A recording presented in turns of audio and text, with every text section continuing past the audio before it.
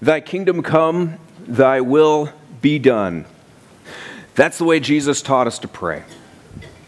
It's the way we should be acknowledging and submitting to God's will for our lives, His plan, His purpose. And that's what Jesus did in the garden so many years ago, just before He died. He knew what the plan was. He knew why His Father had sent Him. He knew that going to the cross was going to be the way that God was going to be most glorified and maximum good would be brought to people who trust in Christ. So he says, Father, if you are willing, remove this cup from me. Nevertheless, not my will, but yours be done. On the edge of stepping into the most excruciating experience, Jesus confesses this human desire within Him to avoid pain. He wasn't insane. No one in their right mind would enjoy the anticipation of such misery that was going to be Christ's. And yet, He submits to the plan and the procedure laid out by God the Father. But what if He hadn't? What if He tried to accomplish God's purposes a different way? I mean, He was God in the flesh, right? He could do whatever He wants. What if He reconsidered that offer that Satan had put before Him in the wilderness to bow down? And then the kingdoms of the world would be handed over to Him. You know, the temptation that Jesus faced in the wilderness, it was to bring about God's kingdom. But to bring it about in a way other than the way that God had prescribed. Rather than declare, thy kingdom come, thy will be done, Jesus would have had to say, thy kingdom come, my will be done. And that decision would have been disastrous, wouldn't it? Oh, we still would have been Christ's, but Christ would have been the servant of Satan. The desire to edit and adjust God's will for the sake of achieving His purposes, His kingdom, that desire, I think, is one that many of us experience at one time or another. It's what happened in paradise. The paradise that God had created back at the very beginning. Adam and Eve were tempted to experience maximum pleasure, maximum life, the best life possible, but by stepping out of God's prescribed way of living. And they'd have to do things on their own, do things the way they saw fit. It was a lie that they bought into. It was a lie that led them to believe that the best way to achieve the results that God had actually promised them, the best way to achieve that was to follow their own way. And the results were disastrous. Instead of achieving that ultra-perfect life that they thought they were going to get, what did they get? They got pain. They got misery. They got hardship. They got death, the Bible says. Oh, God would make sure that His plan came about, but the consequences of their decision, that'd be unescapable.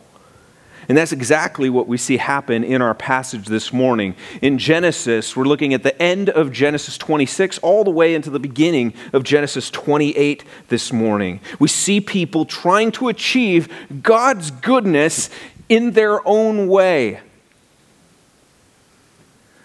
And we're going to realize that my will be done is a big mistake. Something wasn't right in Isaac's family. We learned that a couple weeks ago that God was with Isaac. Remember that? God said He was going to be with him. And then we found out in the passage God was with him. And then God promised to be with him in the future.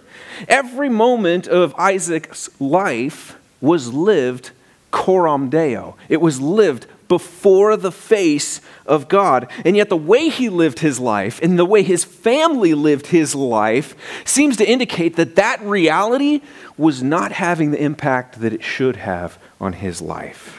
In Genesis 26:34, we read this. When Esau was 40 years old, he took Judith, the daughter of Beri, the Hittite, to be his wife, and Basemath, the daughter of Elon, the Hittite. And they made life bitter for Isaac and Rebekah. Now, this was a family that knew that they were descendants of Abraham. They were children of the promise. Through them and their descendants, God was going to bring about his amazing plan to bless the nations of the world. Remember back when Abraham was seeking to find a wife for Isaac? He knew that it was critical that that wife not come from the godless people of the land, the Canaanites of the land. And so he tasks his servant to go to his own people, travel to his own people, and find this wife. And then we saw how God just miraculously worked. That servant trusted God, and as he trusted God and prayed to God, God just handed him Rebekah. It was incredible. And Isaac knew all about that. That was no mystery. He knew that God had been working in his family and that God promised that he was going to keep working in the days ahead. He knew all about even the importance of his descendants. Very important. God's going to work through them. He's going to use them. He's going to bless everyone through them. But then in here in verse 34 and 35, we saw that his son Esau, well, Esau just goes and marries 2 Canaanite women. Not just one, he marries 2. What happened here? Isaac, did you fail as a father in some way? Or maybe you failed to pass down the message. Did you not tell the stories of how God had called your father Abraham and how God miraculously brought Rebekah, your wife, and Abraham saying, don't mix with the people of this land. Did you not pass that on? We saw several weeks ago when my brother Abel was here preaching, he preached about Esau, and we saw that Esau was a man who was controlled by his appetites. Controlled by his appetites. When he was hungry, nothing else mattered. I have to have food right now. So he sold his birthright to his younger brother. Here in verse 34, we see him again, apparently yielding to his appetites, as he completely ignores his family's significance and their relationship to God, and he goes and marries Canaanite women. Clearly, this was his will and not God's will. Kind of like that old Frank Sinatra song, he was doing it his way. And he made life bitter for his parents. But it wasn't just Esau that seemed to disregard God's will. His father had gone down the same path. Chapter 27, verse 1 says this: When Isaac was old and his eyes were dim so that he could not see, he called Esau, his older son, and said to him, "My son." And he answered, "Here I am." He said, "Behold, I am old. I do not know the day of my death. Now then, take your weapons, your quiver and your bow, and go out to the field and hunt game for me. And prepare for me delicious food, such as I love, and bring it to me so that I may eat, that my soul may bless you before I die." So in his old age, Isaac somehow became some sort of foodie. Food really mattered to him. They call it a guilty pleasure, don't they? When your indulgence in some type of activity, it's beyond what is the norm. And so your desire for that thing, it begins to cloud your thinking and leads you to make illogical sacrifices to have that thing, even if you know that thing might be bad for you. Isaac had a taste for savory meat. He lived for the sizzle. And because of that, he loved his oldest son. His oldest son had this hunting prowess. He would go find the tasty meat that was out there roaming the countryside, and he'd bring it back to Dad, and he'd say, "Dad, I have something for you." And Dad would go, "Oh, yes, I'm ready. Give me my bib." There was nothing more satisfying than when his boy would bring home a juicy piece of meat to enjoy. And so being old, being all but blind, maybe feeling somewhat entitled in his old age, he calls to Esau and asks him to go fetch this meal. This might be my last meal. I don't know when I'm going to die. Esau, go get it for me. That was Isaac's will.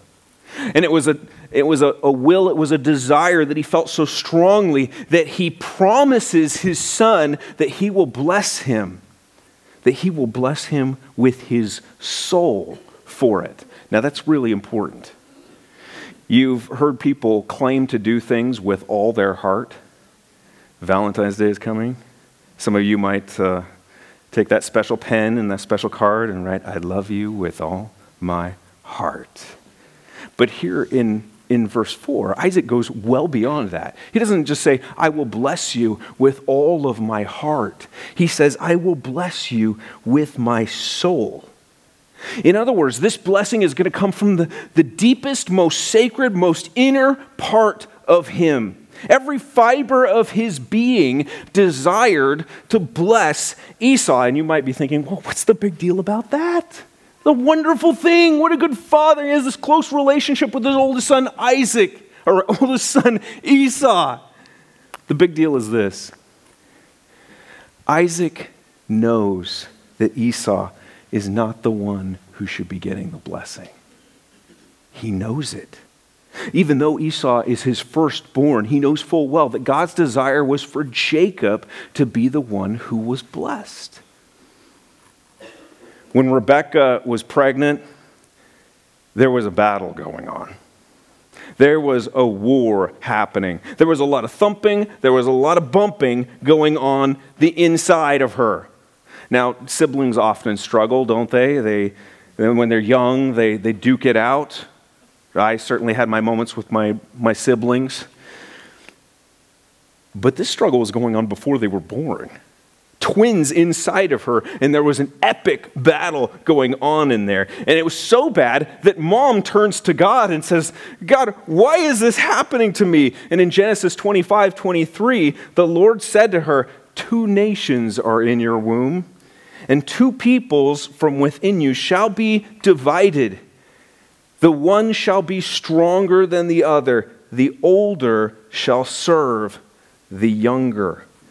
You see, mom and dad had both been given a special window into God's will for their children. There'd be no confusion as to whose line God would use to bring about the promised one. The promise would follow down through the younger. It would follow through Jacob. He was the one who should have received the blessing. And Isaac knew that all too well. But it didn't matter. His love for Esau and the delicious food he kept setting before him, that swayed his heart. And that's what Genesis 5:28 tells us. Isaac loved Esau because he ate of his game. But Rebekah loved Jacob. And so Isaac was willing to ignore God's word, to disregard the desires of his wife, even willing to turn a blind eye to the transaction that had taken place between Esau and Jacob in the selling of the birthright, to bless the son of his choice. I have no doubt that Isaac believed in the promise. God himself had audibly passed the blessing of his father Abraham onto him in Genesis 26:24. I'm sure he believed that God was going to bless the nations with his descendants, but rather than heed God's word about Jacob, he decided that he was going to make sure that God's promise would come about through the son that he loved most.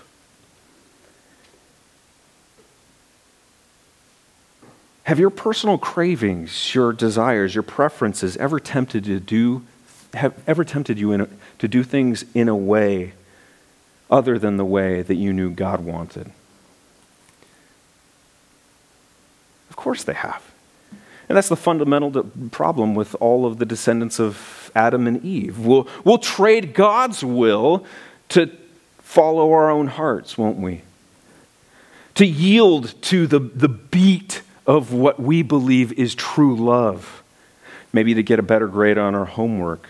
maybe to get ahead in business, to keep other people from walking all over us, maybe to be entertained. We're willing to make compromises, maybe to minimize income tax payments, maybe to get people to behave the way we want them to behave, or just to get out of trouble. And we could go on and on and on. Your kingdom come, my will be done. That's essentially what Isaac is saying here. And it's what we say every time we choose to do our things or do God's things in our own way. And that's what was going on with Esau. That's what was going on with Isaac. But you know what? It wasn't just the two of them. It infected the whole family. It was a family affair, just like Sarah. Remember back when Sarah overheard Abraham talking with the two angels outside the tent? Yeah, you're going to have a baby. And she just laughed. Just like that, Rebekah overheard Esau's conversation with his dad.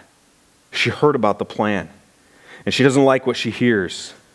Not only was her aged husband favoring his favorite rather than her own, she knew he was clearly disregarding what God said.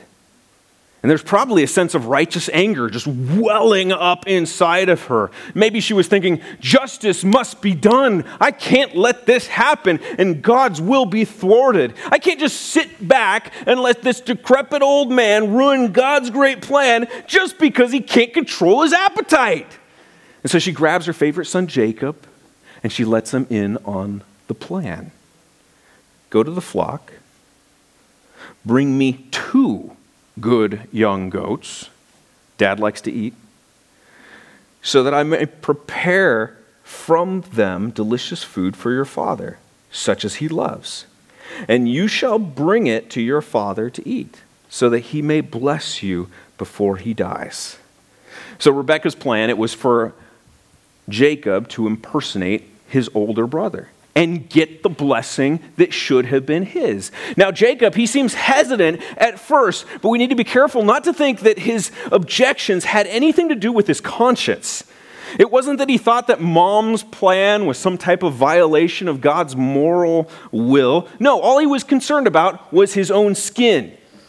Literally, his skin was silky smooth. His brother, on the other hand, was a hairy beast. Jacob said to Rebekah, his mother, "Behold, my brother Esau is a hairy man, and I am a smooth man. Perhaps my father will feel me, and I shall seem to be mocking him and bring a curse upon myself and not a blessing." Jacob wasn't sure they could pull the scheme off. There's some holes in your plan, Mom, and this isn't going to work. And if it doesn't go off the way she thinks it's going to go off, well, then maybe I'm going to end up getting cursed instead of getting blessed, and that wouldn't be a good thing. And that's when Mom says, "Don't worry, my love. I've got it all worked out. I'll take care of you. In fact, if you do get a curse, I'll take that for you." But I don't think that's going to happen. Look at verse 14. So he went and took them and brought them to his mother, the goats. And mother prepared delicious food, such as his father loved. Then Rebekah took the garments of Esau, the best garments of Esau, her older son, which were with her in the house, and put them on Jacob, her younger son. And the skins of the young goats she put on his hands and the smooth part of his neck. And she put the delicious food and the bread which she had prepared into the hand of her son Jacob. Now, this is just the best, isn't it? Can you picture this? Don't you just wish you were a fly on a camel's back and were able to see what was going on here? See this all play out? It must have looked ridiculous. Jacob must have felt so foolish. I hope no one sees me in this. I'm glad Dad can't. But what was even more ridiculous, even more foolish, was that Rebekah believed that God needed her help to accomplish his plan. I have no doubt whatsoever that she thought she was doing the Lord's work here. The end justifies the means, so we've got to lie a little, so we've got to deceive the old man. If he would have just listened to God rather than his stomach, we wouldn't be in this mess. When you think about it, it's really all his fault. You see, maybe God will understand why I'm doing this, and maybe I'll even get a medal for it someday. Saved, God's great plan, special place in heaven, here we come. Have you ever been tempted to think that way? That resorting to methods God does not approve of, that's okay as long as you're helping God accomplish His will. And so very often, it's often accomplishing His will for someone else in their life. Maybe you've been tempted to think that letting your temper flare and your tongue lash at a brother, a sister, a parent, maybe a neighbor, or even a fellow church member, thinking, after all, somebody needs to set them straight. I'm doing God a favor by putting them in their place. Or maybe you've been, like we said earlier, maybe you've been tempted to fudge numbers on your tax return thinking that, well, if I save money here, I can actually give more money to others in need. Or maybe you've been tempted to threaten or manipulate or deceive your children to get them to behave in a more proper, more Christ-like way. Or what about this? Maybe you've neglected to confront. Maybe you've neglected to have a hard conversation or make a painful decision because you didn't want to upset the apple cart and run the risk of hurting someone else's feelings. And rather than participate in the difficult aspect of discipleship, that iron sharpening iron, or prevent somebody from maybe harming themselves or harming others, you decide to take the path of least resistance. It's a whole lot more appealing. It's a whole lot easier. It's a whole lot safer. God will take care of them. So easy to go about seeking God's kingdom our way rather than His way, is it not? William Griffith Thomas, in his commentary on Genesis, wrote, "Righteousness can never be laid aside, even though our object is yet more righteousness. In personal life, in home life, in church life, in endeavors to win men for Christ, in missionary enterprise and social improvement, and in everything connected with the welfare of humanity, we must insist upon absolute righteousness, purity, and truth in our message, or else we shall bring utter discredit on the cause of our Master and Lord." Rebecca wanted God's kingdom to come. Yes, that's absolutely what she wanted. But instead of trusting God to get it done, she took matters into her own hands and tried to make it happen her way. Her will be done. But it wasn't just Esau, and it wasn't just Isaac, and it wasn't just Rebecca that were infected with this "my will be done" attitude. Jacob didn't go kicking and screaming into this. Mom's plan initially seemed a bit shaky, but after she alleviated his concerns, well, he was all in. Look at verse 18. So he went in to his father and said, "My father." And he said, "Here I am." "Who are you, my son?" Jacob said to his father, "I am Esau, your firstborn. I have done as you told me. Now sit up and eat of my game, that your soul may bless me." But Isaac said to his son, "How is it that you have found it so quickly, my son?" He answered, "Because the Lord your God granted me success." Then Isaac said to Jacob, "Please come near, that I may feel you, my son, to know whether you are really my son Esau or not." So Jacob went near to Isaac his father, who felt him and said, "The voice is Jacob's voice, but the hands are the hands of Esau." And he did not recognize him because his hands were hairy like his brother Esau's hands, so he blessed him. He said, "Are you really my son Esau?" He answered, "I am." God may have desired for Jacob to be the one who was blessed, but not in this way. This was not God's way. The disguise was clever, but it wasn't clever enough. As dull as his senses may have been, Isaac could still tell that something funny was going on here. And in response to his father's suspicions, Jacob lies 3 times. Dad asks, "Who are you, my son?" Something didn't quite sound right. That's when Jacob, probably clearing his throat, said, "I am Esau, your firstborn." Dad asks, "How did you get the food so quickly?" Not that he was complaining or anything, but he knew that hunting, cleaning, and cooking, that took time. Fresh food isn't fast food, right? We've heard that message before. Jacob says, "God help me." Wow. Not only are you lying, but now you're bringing God into this? That's blasphemy. This is not good. Does this guy's depravity know no bounds? Finally, after feeling the goat hair on his skin, Dad asks, "Are you really my son Esau?" And he says, "Yes." For crying out loud, yes. Let's move on. I want the blessing. I wonder if a rooster crowed after that third lie. This was bad. Jacob wanted the blessing bad, and so he dishonored himself, he dishonored his father, he dishonored his Lord by doing what God absolutely detests. We know that from Proverbs 6. He lied. Have you ever been tempted to do the same? For the sake of your own skin, for the sake of the feelings of others, maybe for the sake of time, or for the sake of the greater good. You massage the truth, you twist it just a little bit, just a tiny little bit. Or maybe you just flat out lied. It's tempting. We can't do it. We cannot and must not do it. If our goal is to glorify God and bring good to others, then we cannot do it. We need to refuse the lie that tells us lies will protect. Lies will bring about good. Lies will get us to where God actually wants us to go. We have to refuse that.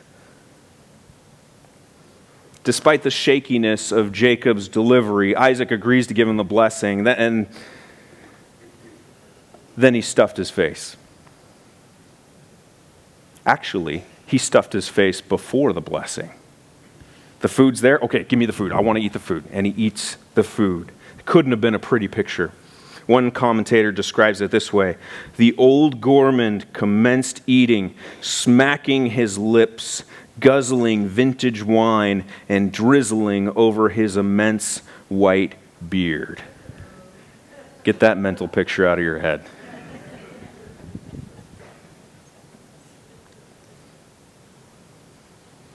I won't go into details about the blessing.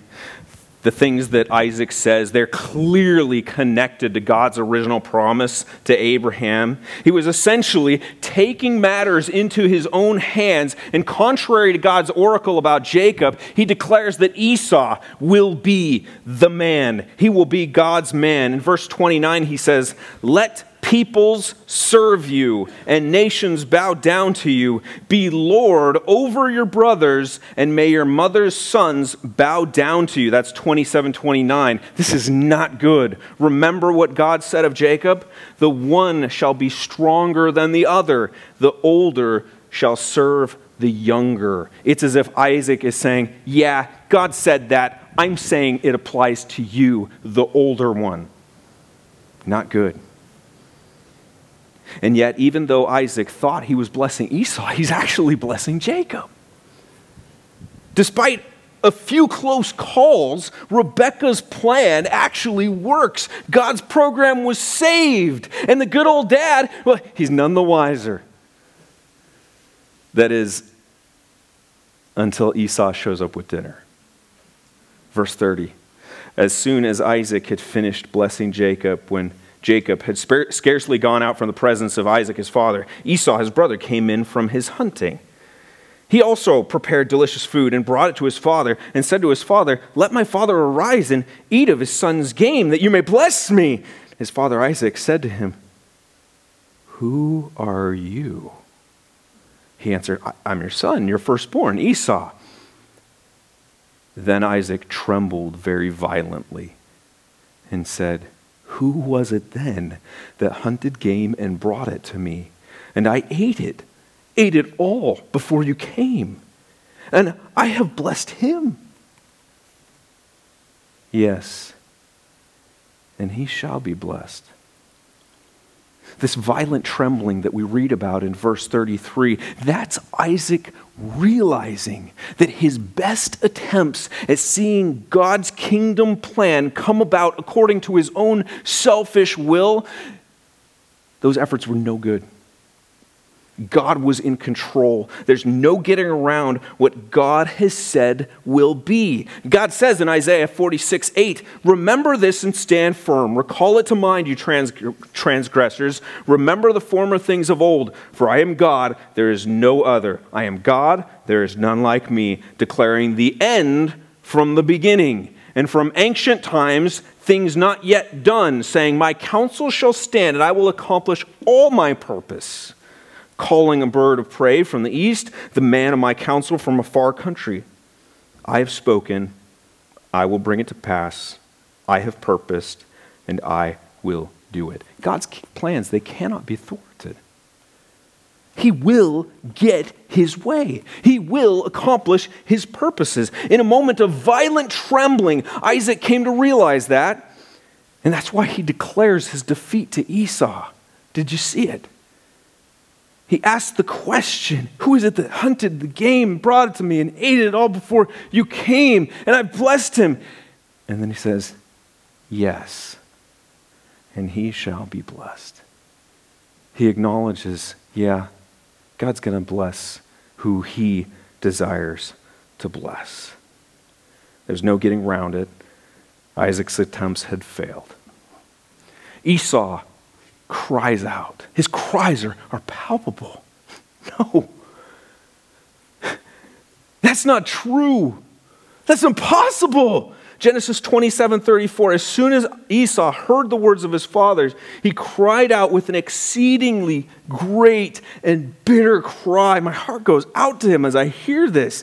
He said to his father, bless me, even me also, my father. It's tragic.